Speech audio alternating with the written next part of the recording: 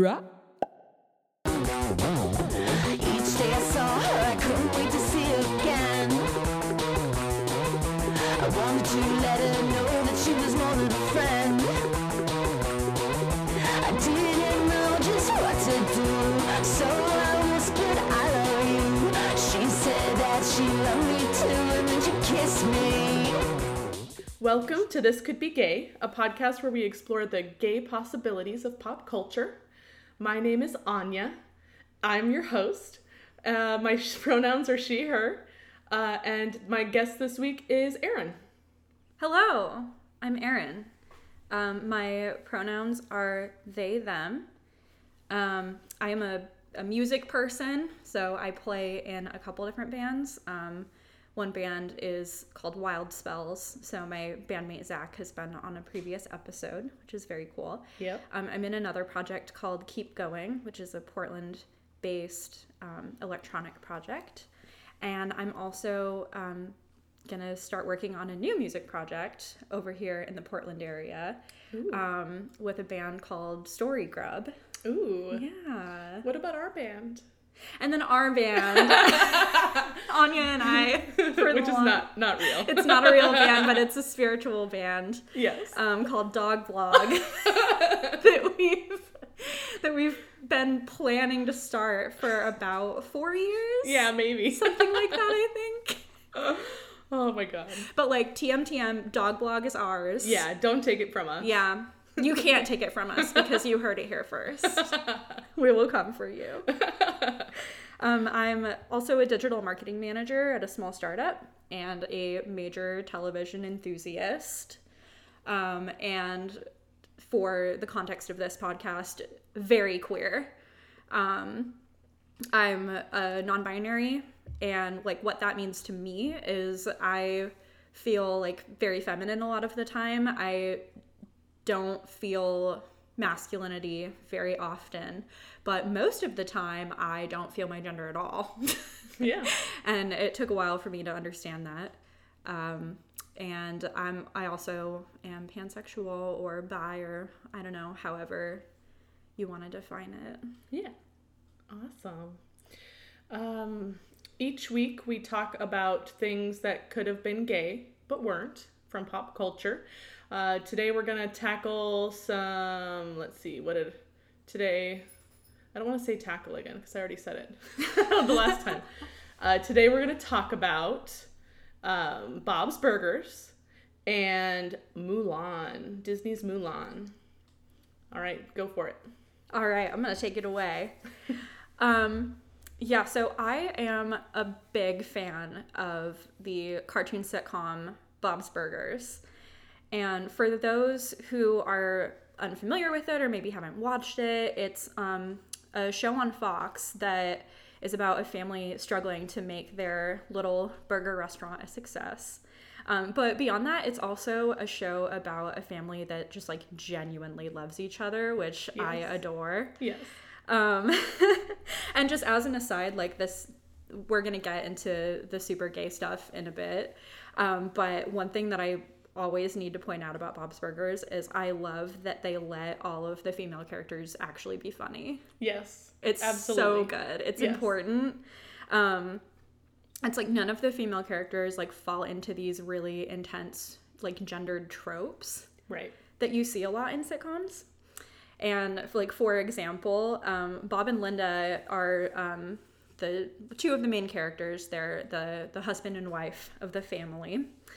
And this is unfortunate that this is unique, but they have a really unique relationship for a sitcom couple where right. they both genuinely love and support each other.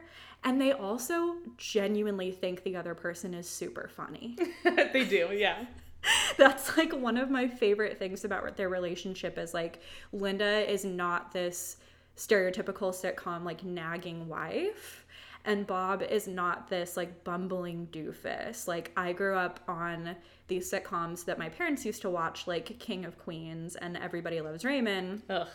And even, like, King of the Hill. Yeah. Which, like, King of the Hill is a pretty subversive show for its right. time. Right. But it still, like, fell into some pretty severe gender tropes. Oh, yeah. Whereas, like, that is not what happens here.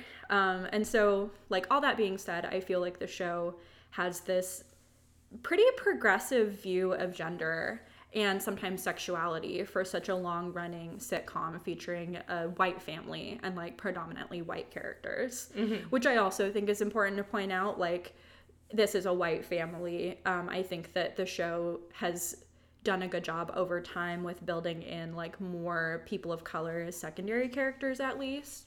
But obviously, like, it's not a perfect show by any means. Right. But it holds a special place in my heart. So, like, before we get into the two characters that I ship the hardest, that I just have, like, a full page of notes on, I did want to say, like, I just said that the show often has a progressive view of gender and sexuality, which I believe is true, but I wanted to, like, throw in a little disclaimer and point out that there is a character, her name is Marshmallow, and she is a Black trans woman, and she first appears in the first season, and she's a great, at least from my perspective, and I'm a white person, so I can only say so much. But, like, I enjoy her so much. I think she's, like, a lovely character. And it's so nice to see, like, a trans woman just kind of, like, normalized and just, like, she's a character. And, like, no one misgenders her, and no one, like, her being a trans woman is never the butt of a joke. But in the first episode that she shows up in season 1, it's called Sheesh Cab Bob.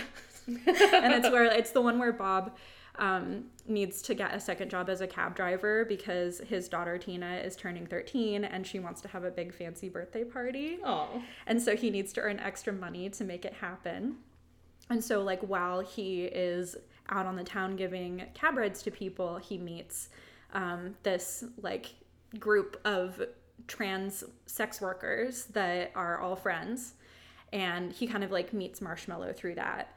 But I did want to just point out that the very first episode where Marshmallow shows up, they refer to her using some outdated language to, like, address her identity as a trans woman, and I don't really feel like, you know, saying it, but it's just, like, an outdated term for, like, trans women, and I think that the intention of the show was, like, that was the term that they thought was correct, even though it's outdated. Right, at the time. Yeah, but it's not, and it wasn't at the time either. Right. So they listened to listener feedback, and they've never used that terminology again.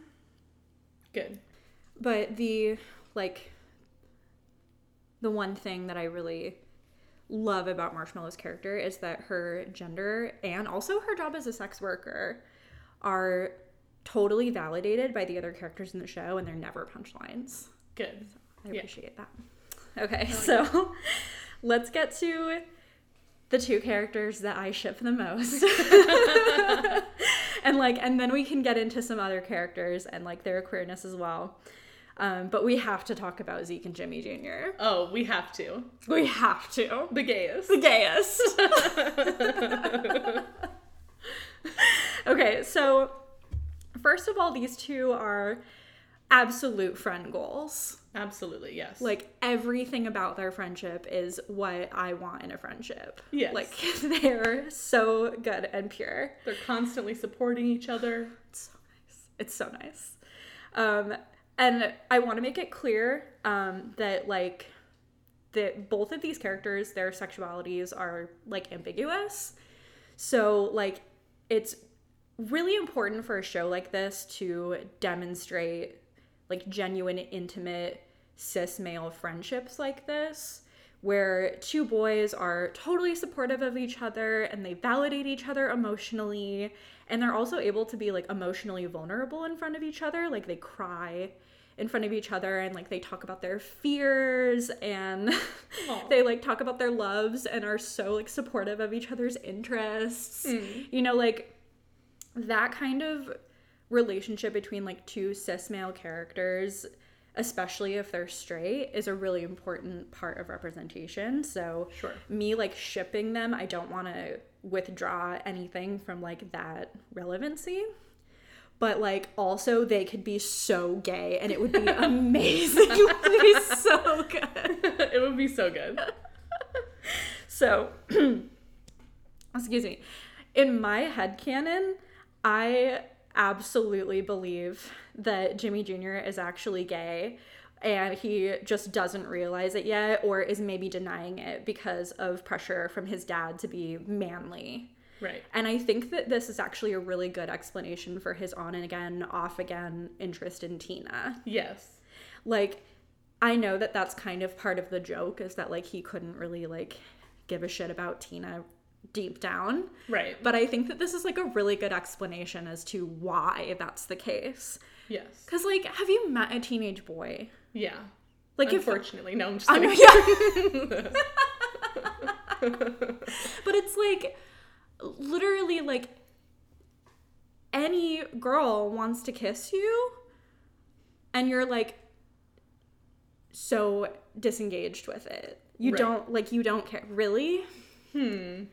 But like, you're a 13-year-old boy. Yeah. Like, what more do you want to do than like make out with girls? I don't know. You know what? You want to hang out with your best friend Zeke. That's what you want to do. That's what you want to do if you're Jimmy Jr. and you're just the love of your life is Zeke. So, yeah, like Jimmy Jr. has this constant desire to be around Zeke, which is so charming and sweet. And again, this like does not have to be romantic, but I just love gayness and I want to see more of gayness everywhere. So I'm going to just choose to believe that it's gay.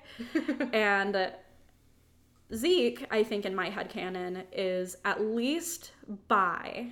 Yes. And probably into Jimmy Jr. without even knowing it either. Yeah. Like, I think these are just two queer characters that are maybe like too young to even really start paying attention to their sexual orientations. Right. It could be. You never know. Yeah. But there is evidence to support that Zeke might actually like Tina. Oh. It happens in a few episodes. So just a reminder for viewers who are... Listeners. Just a reminder for listeners who have never seen Bob's Burgers. Tina is Bob and Linda's daughter. And she is absolutely head over heels, just like so crushing on this character named Jimmy Jr. And he is the son of Bob's primary rival in the restaurant world, Jimmy Pesto. So, like, there's one episode where Zeke gets himself into a little bit of hot water and, like, Tina gets him out of it. And he is quoted as saying, "Damn, Tina, now I got a story to tell on our wedding day. You think that's not going to happen, but I'll get you, girl. I'm going to get you." Oh, Zeke. And then there's another episode later on where they're in this big water balloon fight, and Tina is left like with one of the last remaining water balloons, and she's trying to decide whether to throw it at Zeke or Jimmy Jr. To get one of them out of the game. And Zeke tells her that he has a crush on her to like distract her and try to save himself. But like, how much of that is real? Ooh, yeah. You know? Yeah. And then lastly, there's an episode in a more recent season where Tina thinks that she has caused the end of the world. And so she just like she runs through the hallway just like kissing boys like without their consent, because she thinks it's like her final moments on Earth, which is like very weird. And if she were a boy, this would not be cool at all. So I'm like, it's not cool. Yeah, it's not cool.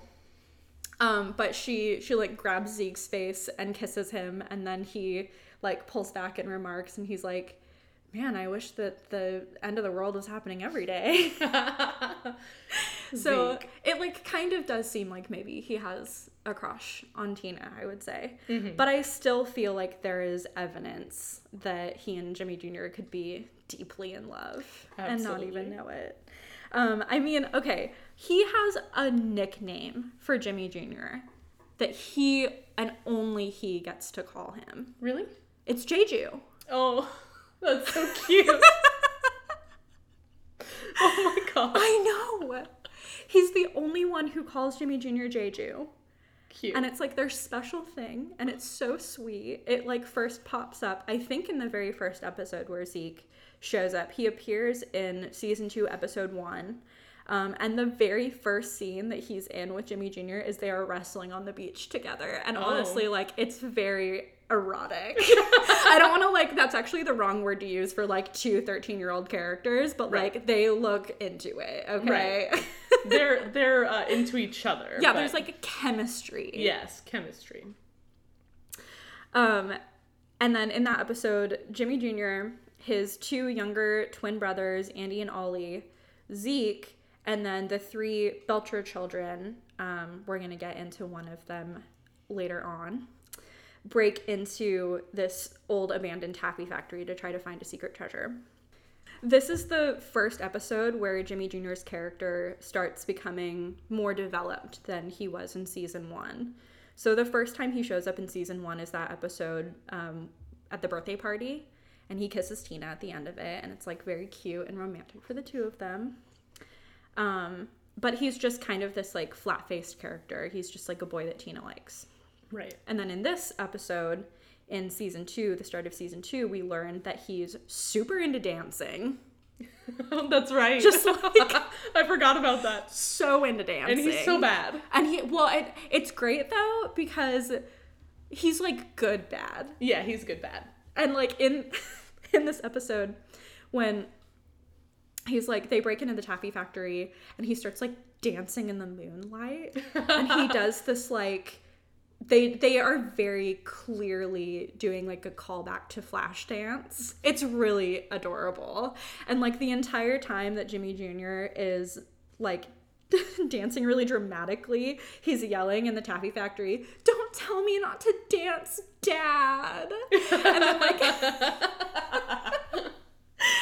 and then Zeke is like in the background like cheering him on. He's like, "Yeah, Jeju, dance your heart out." And it's just like so good. We love a couple that supports each other. We do. We love it. We do.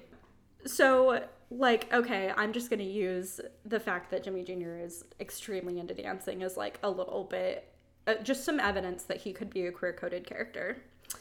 Totally. And this episode is also particularly great because Tina invites him to break into the taffy factory with them because she just finished reading this romance novel and she was really hoping to have some time alone with Jimmy Jr.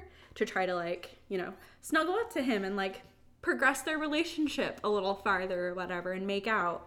But like the whole time he just wants to hang out with Zeke and he's completely ignoring Tina. And so she's like taking a cue out of this romance novel and she's like trying to make herself into this like helpless damsel to like win his affection. And so her arc in that episode is kind of great because she realizes that like none of those things are like empowering or helpful for her as like a young girl. Mm-hmm. And she just like needs to be herself. And she kind of at the end realizes that maybe she and Jimmy Jr. should like part ways. But then like he's walking away and she sees his butt and she's like, "Oh, I'm back in it." Like, and he just reels me back in. Reels me back in with those cheeks.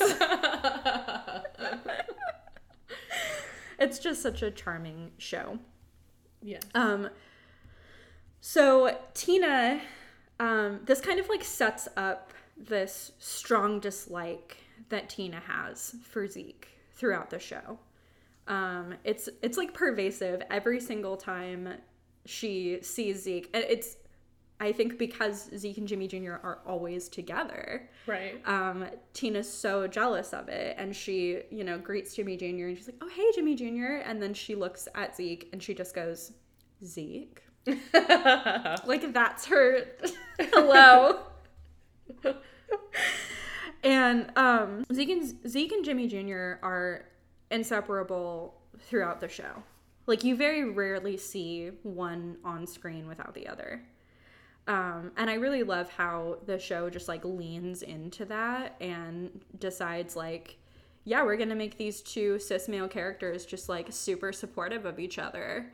To the point where I want to believe that everything is gay off the bat. Like, that's my default, is that everyone is queer in some way until they prove me wrong otherwise, until they prove to me that they're straight. No, that's a joke, but you know what I mean. But, like, I love that Zeke is so supportive and, like, remains supportive of Jimmy Jr.'s passions throughout the show. Especially the dancing, and also when Jimmy Jr. gets super into magic. Oh, I forgot about that. Oh my god. There's an episode where Jimmy Jr. gets really into being a magician, but he doesn't really care much about the magic part of it. He just likes the dancing part of it. And, like, they're in this, it looks kind of like a band rehearsal space. Like, if you were in choir or band in high school, they're in this rehearsal area, and Jimmy Jr. is, like, dancing out his act, and Zeke is sitting on a chair in the background, and he has, like, I think he has, like, a jacket or something. He's, like, whipping it in the air. Like, he's so on board with Jimmy Jr.'s dancing and his magic act. It's the best. Wholesome. It's wholesome and also so sweet and gay. I just love it so much. A little bit more about Zeke. He comes from a possibly troubled home, and he can sometimes have emotional outbursts. And my theory is that that instability that he faces at home causes him to feel really, like, protective over the other students at Wagstaff, which is the school they all go to. And it's, like, so specifically also for Jimmy Jr. He's so protective of Jimmy Jr. Like, in season 8, episode 2, it's an episode called The Silence of the Louise. Someone is sabotaging a school trip to the water park by vandaling their guidance counselor's therapy dolls. And Zeke ends up falsely confessing to the crime so that Jimmy Jr. would get to go to the water park because, quote, he needed it. Oh. The sacrifice. The sacrifice.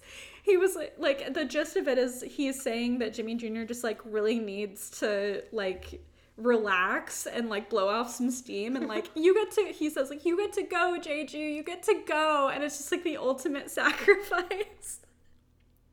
Okay, so I love that Zeke is always, like, the character to kind of, like, step up and be protective, but it seems just, like, so extra with Jimmy Jr. I love it. It's so sweet.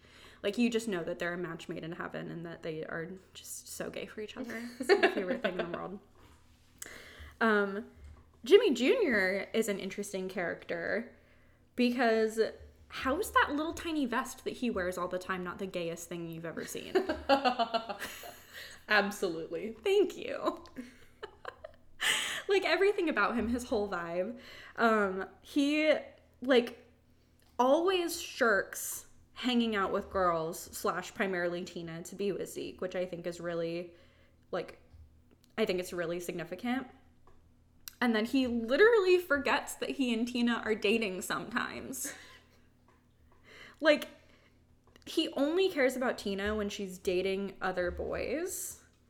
And my theory behind that is I don't necessarily think he's jealous of her dating other boys. I think he's jealous of her dating boys. Yes. I could see that. I think he wants to date those boys himself. Ooh, yeah. Right? Yeah. It's great. Yeah. So that's kind of my wrap up of Zeke and Jimmy Jr. and their queerness. But I also want to talk about Bob for a little bit. Oh, yes. Yes. Because Bob, like, I've done a lot of just, like, fact checking before this podcast because I wanted to make sure that I had everything straight or queer. Gay. But, like, it was always my understanding that Bob was definitely, like, a little bit queer. Right. Of some kind. And so I actually, like, looked it up on the Bob's Burgers Wikipedia, or I guess the Bob's Burgers Wiki, however you want to call it. And it does say that Bob is bi. Like, it's confirmed. Right. It's canon. Yeah, there's that episode where it's the Thanksgiving episode where he keeps having to go back and get the turkeys because he keeps dropping them in the toilet when he's asleep. He's And on allergy medication. Yes. Which makes him, it's a side effect is him sleepwalking. Yes. And he's having anxiety about Tina wanting to sit at the adults table. And so he's having dreams about potty training her and falling asleep. And then he's taking the turkeys and putting them on the toilet because he thinks they're Tina. And then he keeps flirting with, or the meat counter guy at the grocery store keeps flirting with him, and he's like, I don't know what word I want to use, but he's like Twitter-pated. He's like Twitter-pated and like very flattered at the thought, but also like, I'm married. I don't want you to like get the wrong idea. That's not what's happening here. But he's not like ashamed of it. He's not like scared. He doesn't go through any like weird gay panic. He doesn't think it's gross. Yeah, there's none of that, which is something about this show that I absolutely adore. Is they don't use that opportunity to punch down. Right. They just, the joke actually is that like Bob is kind of into it, and like as it's like the third time that he has to go back to the meat counter to get another turkey. And the guy behind the counter he's just like, fine, you wore me down. Like, things are not going good with Tony. I think I gotta just break up with Tony. And Bob was like, no, you should stay with Tony. Like, Tony sounds great for you. And he's like, this is happening. This is happening right now. And he like takes off his little vest that he has to wear at work, and he's like, what should we do? Like, should we go to the park? No, let's just have sex. And Bob was like, maybe. He like thinks about it. He takes this thing, he's like, it would never work. You're out of my league. And he leaves. He's like, goodbye. And the meat counter guy is like, I'll see you tomorrow. Like, what are you doing? So, like, that was definitely a big signifier. But then there are other little signifiers throughout the show as well. Like, Bob makes just, like, really kind of charming, sweet comments about, like, male bodies. And it's so subtle and, like, offhand. Like, I don't know if a lot of people would notice these things. But, of course, I do because I want everyone to be gay. So, like, for example, there's... I actually don't remember the specific episode where this happens, but the Dwayne "The Rock" Johnson comes up. Oh, right. Shout out.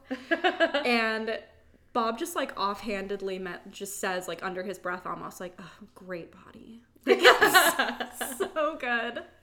And, like, no one raises an eyebrow. No one is upset about it. Like, it's just totally, everyone just agrees with him. Like, yeah, great body. Amazing. So, yeah, I think it's, like... it's confirmed in the wiki that he is bi, and it's canon according to H. John Benjamin, who voices the character. Ooh. So I love that. Love that. And then lastly, I definitely, like, want Louise to be a queer character. Oh, yeah. Yes. So for listeners, again, who aren't super familiar with the show, Louise is Bob and Linda's youngest daughter. And I think, like, the simplest way to describe her is if you were going to, like, map out her alignment in D&D, she would absolutely be chaotic neutral. Yes. Like, she wants chaos. Yes, she does. And, she doesn't care what direction it comes from. Right. And she's another, like, female character that is allowed to be really funny. Yes. She's also the only female character in the family who's actually voiced by a woman, which I find really funny about this show. A brief aside. So, a brief aside, I do find it very funny that Louise is the only female character in the Belcher family that is actually voiced by a woman.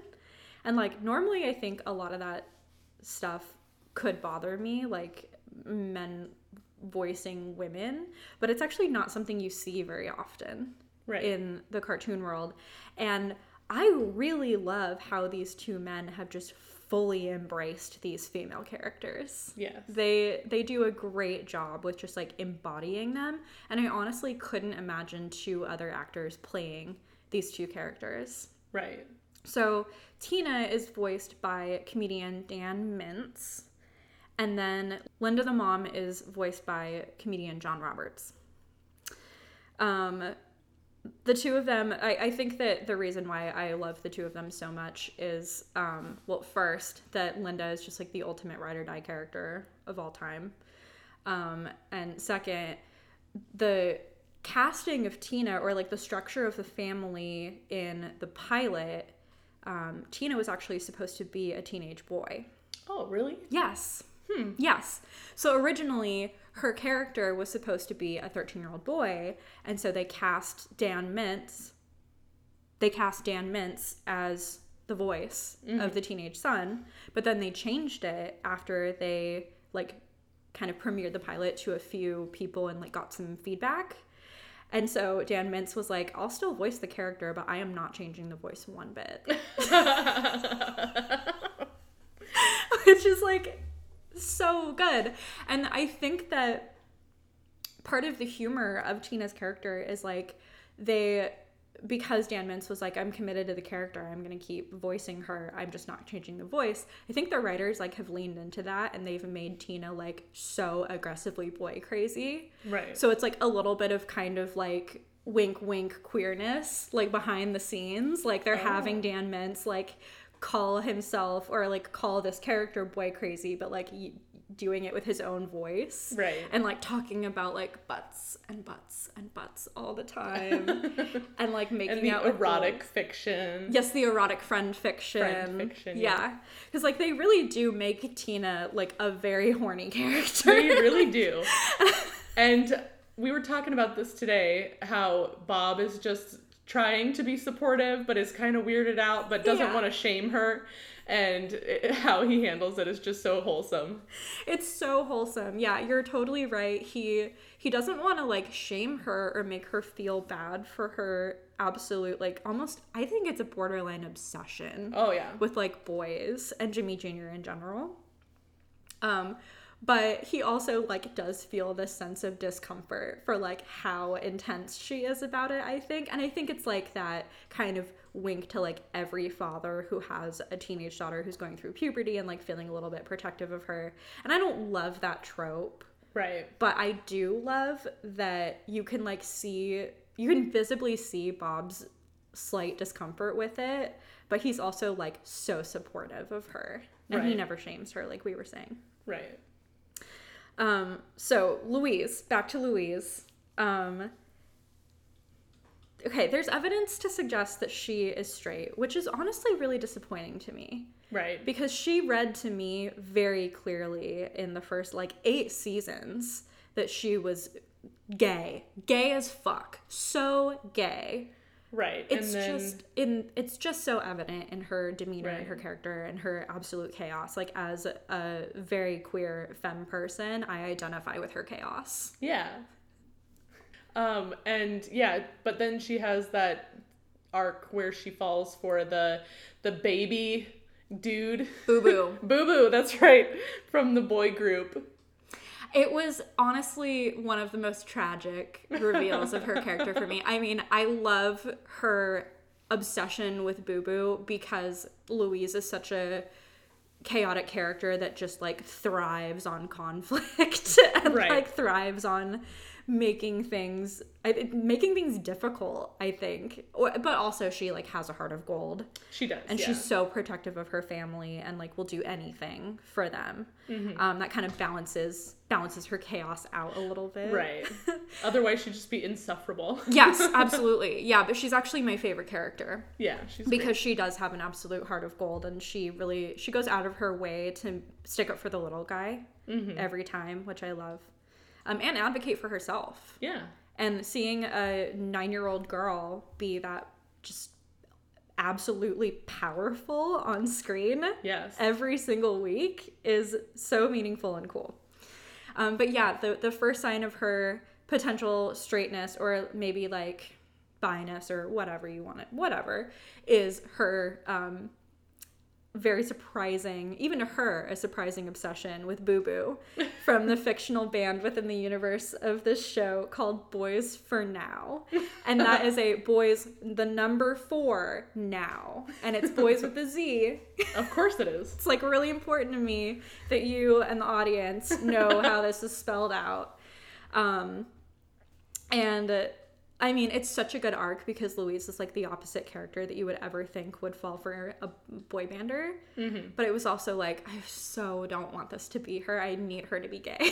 Like, I need it in my heart and in my soul. 100%. But like you were saying, it was so good to see her just be like a normal, like 9-year-old girl that has her first crush. Yes. On somebody. Yes. Getting absolutely. To see that multi-dimensional aspect of Louise's character. Yes, and especially like a first crush that is like sickly, sweetly girly. Yeah. For her. Yeah. Because she's such a tomboy as well. Right. Like she constantly, I also kind of like theorized that she could maybe be like a trans character. Like I got really excited about that. Mm-hmm. Because she is like very tomboyish. Not to say that like all trans characters need to be this way. It's just like a common kind of trope that you see a lot in media where like if you have a like trans boy or something, like he's always really like tomboyish and kind of like leans more toward like mask interests. And you do see that with Louise. Like there's an episode where Linda and Tina are out for the weekend and Louise decides that us boys are all gonna throw Dad a bachelor party because he never had one. I love that. She's also super into these Japanese samurai films called the Hakken Chick films. And it's like a serious bonding moment where Bob and Louise like love watching these movies together, and they're like very stereotypically like something that a father and a son would watch together. Mm-hmm. So I kind of theorized at one point like this could be a thing. It would be kind of cool, like that if canon like maybe Louise came out as like Louis or something. Yeah. Someday that'd be cool. That would be cool. So yeah, I mean, there's also there are some plot lines that show up later in the seasons where it's possible that Louise has a crush on regular-sized Rudy. Right. And so that was also, like, more disappointment for me. Because I was really shipping her with a character named Jessica. Oh, right. Yes, Jessica, Louise, as we've said, is not a girly girl, and Linda, sometimes this concerns her. And so Linda throws Louise a surprise slumber party in one episode. And so Louise quickly plots ways to send all of their girls home. And the last girl remaining is supposed to be the most boring of all, and her name is Jessica. And she ends up becoming like a proper friend to Louise at the end of the episode. She holds her own in a pillow fight. She's a little bit maniacal in the same way that Louise is. She's got like a good solid strategy because she actually wets the bed. Oh. I know. And she's really like embarrassed about it, and she hates going to sleepovers. She hates sleepovers just like Louise does. Mm-hmm. And so she has a good strategy for it. She goes to bed early. She's like the first one to sleep. And then she like wakes up when she's wet the bed, and then she brings a pair of backup pajamas to change into. There you go. Right. But then there's like a whole series of hijinks in the episode that I don't need to recap. But basically Jessica, her wet pants disappear. Oh. And she's like really worried. She has to find them, and she's worried that her secret is going to get out, and it's really anxiety driven for her, and I like really feel for her in this episode. And Louise just like wants to send her home. She's like, get the fuck out of my house. Like, I just want you to go. And Jessica's telling Louise like, I'm not leaving until I find my thing, and then we're going. And so she has that same kind of chaotic energy as Louise. And they end up like becoming really good friends. Louise like figures out what's going on. And this is another like heart of gold kind of personality streak of hers. Like Jessica at the end of the episode says like, well, you're going to tell everyone at school about this, right? And Louise is like, I'm not a narc. Of course not. Like, you have a great system going here. This is smart. And then Louise, like, invites Jessica to stay over for the night. And I was like, I ship them. I want them to be in love. It's done. So, yeah, I mean, Bob's Burgers, if you haven't watched it, I highly recommend watching this show. It's charming. It's such a nice way to just unwind and like relax, especially with the weight of the world as it is right now. Right. With everything going on. Like, this is a world where there's conflict, but it's not life or death. There's meaning and there's love, but it doesn't have to be heartbreaking every single episode. Like, the stakes are pretty low, but the humor remains very high and very impeccable. And it is like a laugh out loud. Like, it's a very witty, funny show that you don't have to, like, worry about being constantly, like, emotionally stressed while you're watching it. Right. I think it's the perfect show for just, like, a nice, lighthearted distraction, especially in these days. Yeah. And it could be gay. It could be so gay. Zach and I actually have a headcanon. We have an idea that Jean is, like, gender fluid.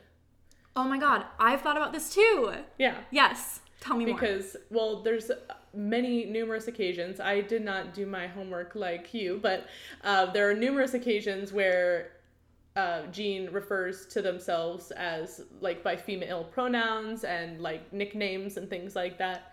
And so, yeah, we have an idea that Jean is absolutely gender fluid or trans. 100%. I actually had a couple notes about that, but I, like, didn't want to talk for so long about so many characters.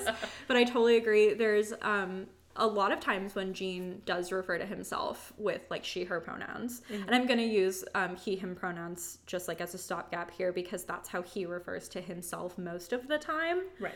And so I just want to, like, honor that and not misgender him purposely. I don't know. Sure.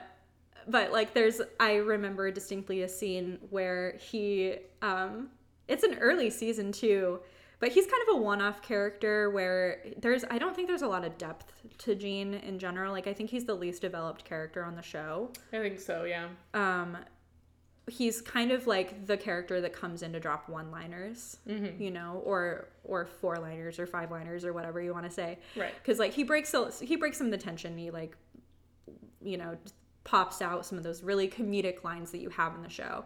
And this is out of context, but I do remember him saying, like, my body, my rights, respect for women. Like, yeah. And it's an early episode. And then there's another episode where, you know, it's another kind of throwaway, like, one-liner for him. And he's like, tell that to my vagina. Like, yeah. Not to say that, like, a vagina is representative of womanhood, right. But it is an example of Jean, like, feminizing himself in some ways, because in the context of him saying, like, tell that to my vagina, the other characters are literally telling him, like, you're not a girl. Right. Yeah, so he definitely, like, gender bends quite a bit, mm-hmm. and I really enjoy that even if he's not queer, or trans or anything, he does have, like, the freedom and the flexibility to kind of play with gender and, like, try things on. Yeah. And, like, express that feminine side of him. And again, the show never uses it as punching down. It never shames him for it. Right. There's no shame involved. Yeah, the characters are just so okay and, like, accepting and almost, like, embracing and celebratory of the fact that all of these characters tend to play with gender and try gender on and try different things on however they want. Mm-hmm. And no character is, like, explicitly, I would say, like, straight mm-hmm. or queer. I'd say that when you look at the context of the show and the perhaps romantic relationships on the show, they tend to really err on the straight side, or, like, I should say the heteronormative side. Right. But I think there's a lot of evidence to say that Zeke and Jimmy Jr. could be super gay for each other. Yes. I hope that this lovely little show makes its queer characters more apparent. Yes.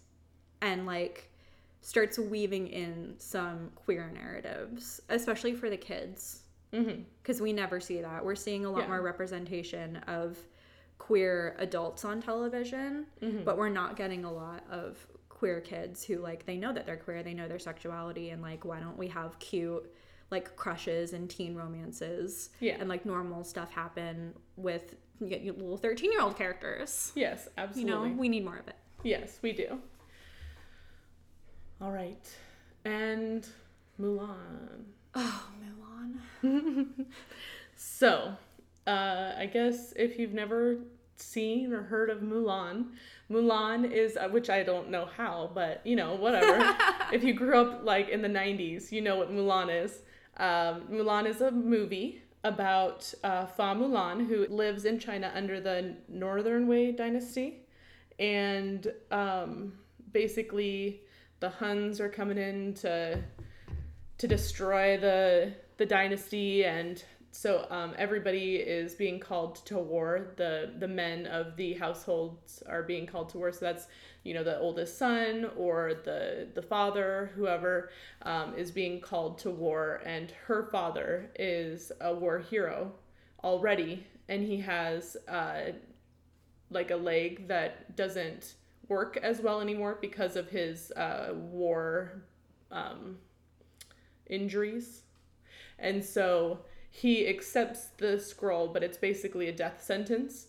He knows he's going to die. The family knows he's not going to make it out. And so in the cover of night, she takes his armor and his sword and his little scroll that, gets him into the army, and takes off and joins the army as a man.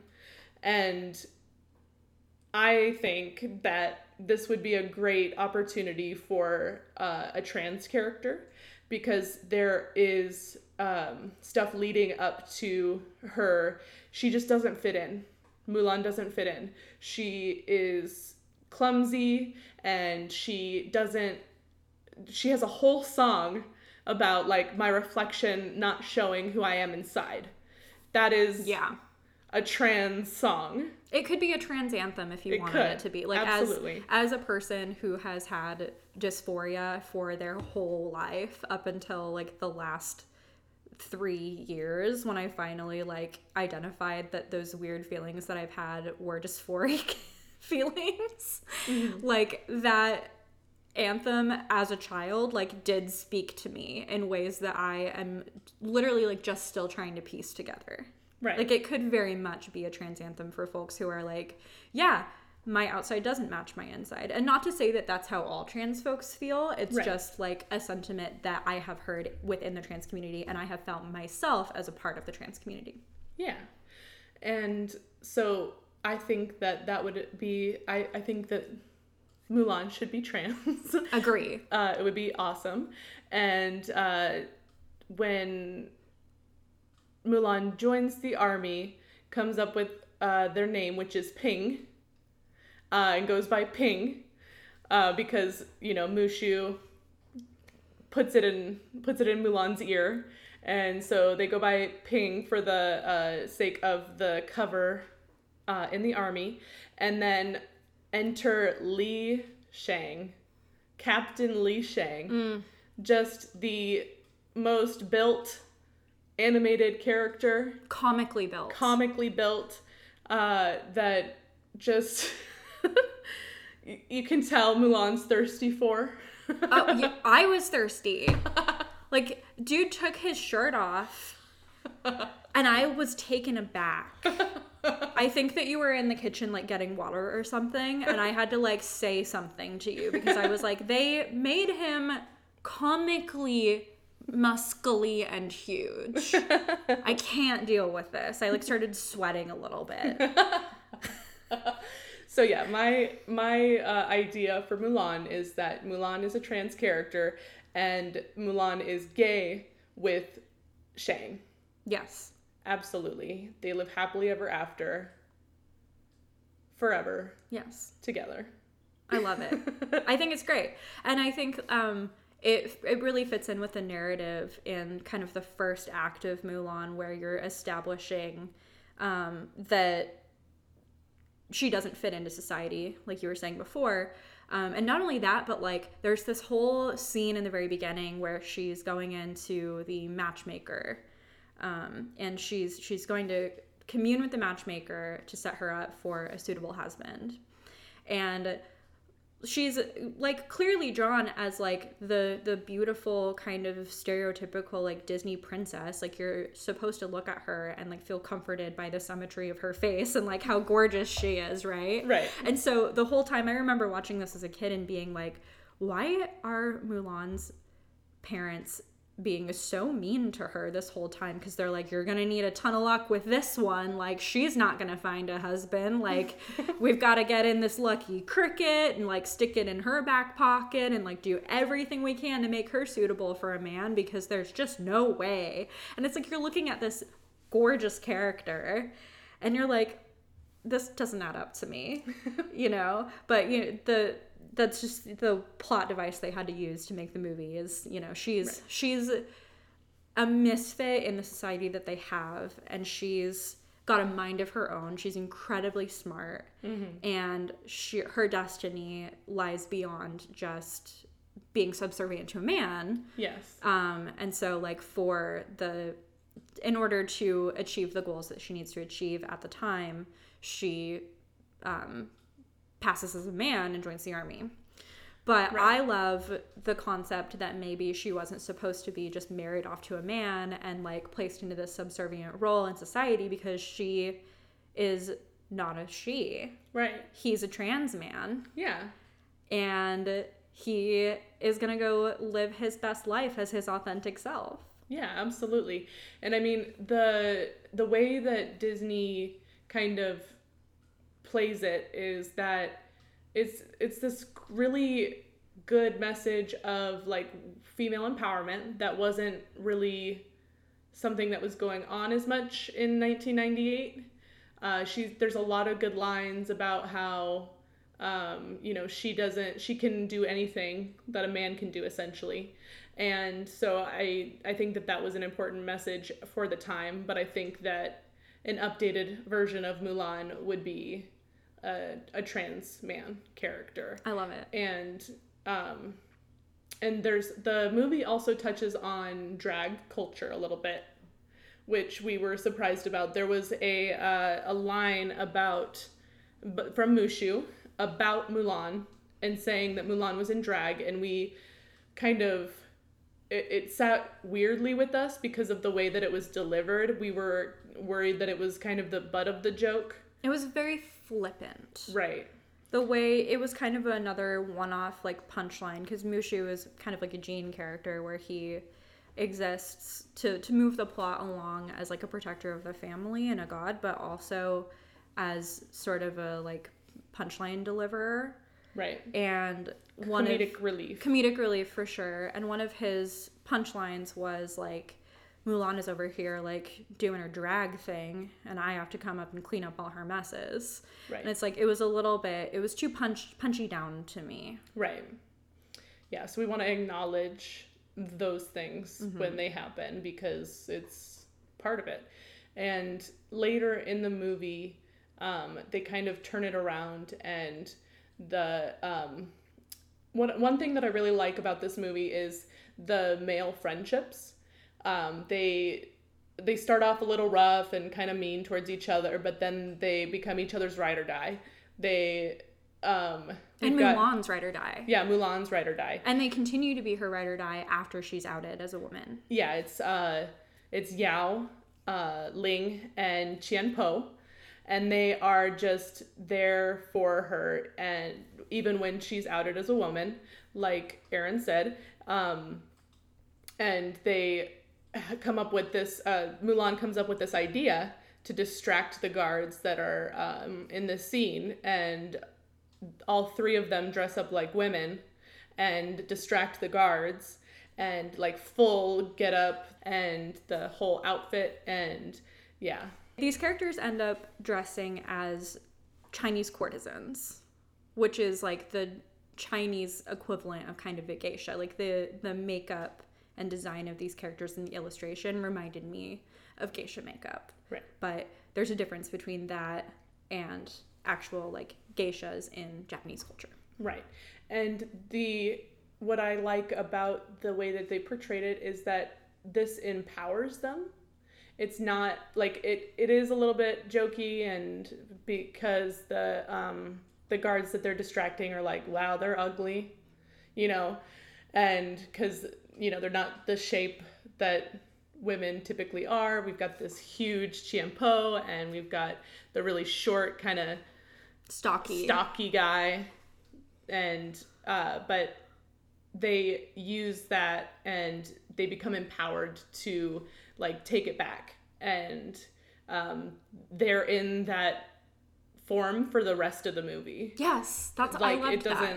It doesn't end. They just keep going, and they're just there. I mean, they meet the emperor of China dressed this way, and they're like not embarrassed about it because they literally just saved the empire. Yeah, they saved China.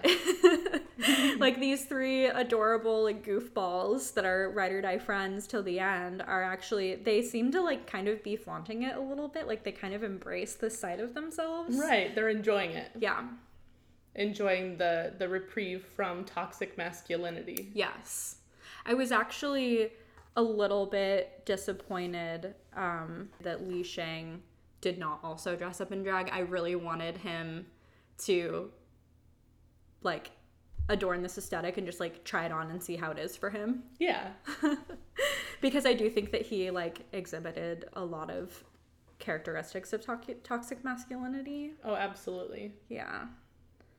I would have liked for him to play in that space, but of course it's 1998. Right, and he was supposed to be like a last minute addition that they finally won him over, and he just joined after they'd done all of that. Yeah. And I also think that like because of the like gender roles that these characters were playing, even though there is a lot of gender bending in this movie, they did need like, at the time, I think they thought they needed like one like cis male character to just like anchor it all down. Right. Who just like never broke out of his own masculinity. And like actually there's nothing wrong with that really when I like think about it. Like, we should have characters representing their like masculinity in media too. Mm-hmm. But like I think that if you were to look at Mulan and maybe like update it for 2021 like you were saying earlier, it would be a really fun idea. Right. To get Shang in on this fun drag experience. Right. And he does come out of his toxic masculinity a little bit, I think, when he finally comes around to Mulan being Ping, being who, like the full embodiment of who she is as this character that is so multifaceted and can kick so much ass. And always has a plan. And always has a plan. Is always coming up with something to save the day. Like, this motherfucker was going to just die with honor in their, like, very first encounter with, like, the big bad in this movie. Right. Like, this main villain rolls up out of nowhere because Mushu is, like, fucking around with cannons and lights went off and, like, gives away their position while they're hiking through the mountains. And it's super snowy. They're in this really dramatic, like, snowy area. And, you know, like, this whole hung army shows up. And the big bad comes up over the mountain, and Shang, like, his fucking plan of action as, like, their general commander is just, like, if we die with honor. Like, he has no backup plan at all. Right. He's just, like, fire all the fucking cannons we have at, like, this small, concentrated part of the mountain where I see people, and just, like, burn all of our weapons immediately. Right, but Mulan has this, she's constantly outsmarting the people around her. Like, she's using this brain that she's not supposed to have. Exactly. Which I think was super important for the time. Yeah, and she saves the day. And this is before she's outed, so she is masquerading as Ping at this point. Mm-hmm. And she saves the day, as per usual. Mm-hmm.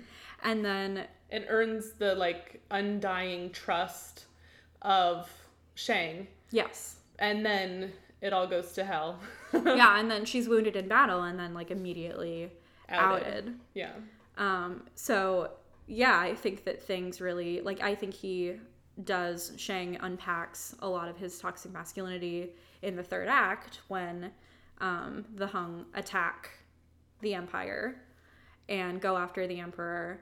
And I think that Shang, like, finally has to admit that Mulan is just, like, a better soldier than him. Yeah, absolutely. Even if he doesn't outright say it. Right. Because he has to follow her lead. Like, she does continuously take the lead and, like, disobey orders. Yeah. And, you know, in a modern society, like, looking at, you know, our fucked up military industrial complex, that would be completely unacceptable. And you would probably be, like, punished for that. I don't know. Maybe you wouldn't. I don't know anything about the military. I shouldn't try to talk about that like I'm an expert. I'm an expert on Bob's Burgers. I'm not an expert on, like, the psychology of the military and, like, what happens for people who are dissenting orders. But I would imagine that it is not met with as much acceptance and also downright encouragement as Mulan's character. Right, that's the whole thing. I was thinking about that while we were watching it. If this happened in the real world, some man would be taking credit. Yes. For the things that Mulan is doing. Like, Shang would have just taken the credit for the things that Mulan was doing, and it would have just ended there. 100%. Which is depressing. And honestly, that little speech that the Emperor gives at the end where he says, like, you abandoned your family, you stole this scroll, you masqueraded as a man, you joined the army, you dishonored the army. He just kind of, like, rattles off this laundry list of, like, shit that Mulan has done wrong. But then he punctuates it by saying, and you've saved us all. Yeah. And obviously, like, you and I started getting teary at this point. So it's like, it's lovely, but it's also a total fantasy. Right. Because absolutely. You're right. Like, that would have never happened. Like, she probably would have gotten beheaded in front of the whole crowd. Right. You know? Which is a tragedy. Right. But it's also, like, the reality that we live in. But yeah, Mulan could have been so gay. It should have been so gay. Well, this could be gay. You can find me, Anya, at Anya Monique on Instagram, and you can find This Could Be Gay on Instagram at This Could Be Gay. Now you can plug yourself if you want. Sick. I'm Erin. You can find my music projects on Instagram at Wild Spells, and that's WILDSPELLS. And Keep Going the Band. Those are my two music projects.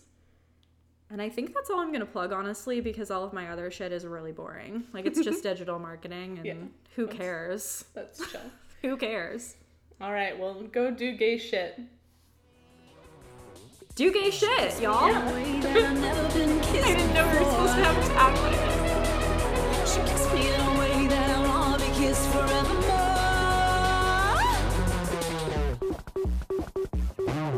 I knew that she was mine, so I gave her all the love that I had.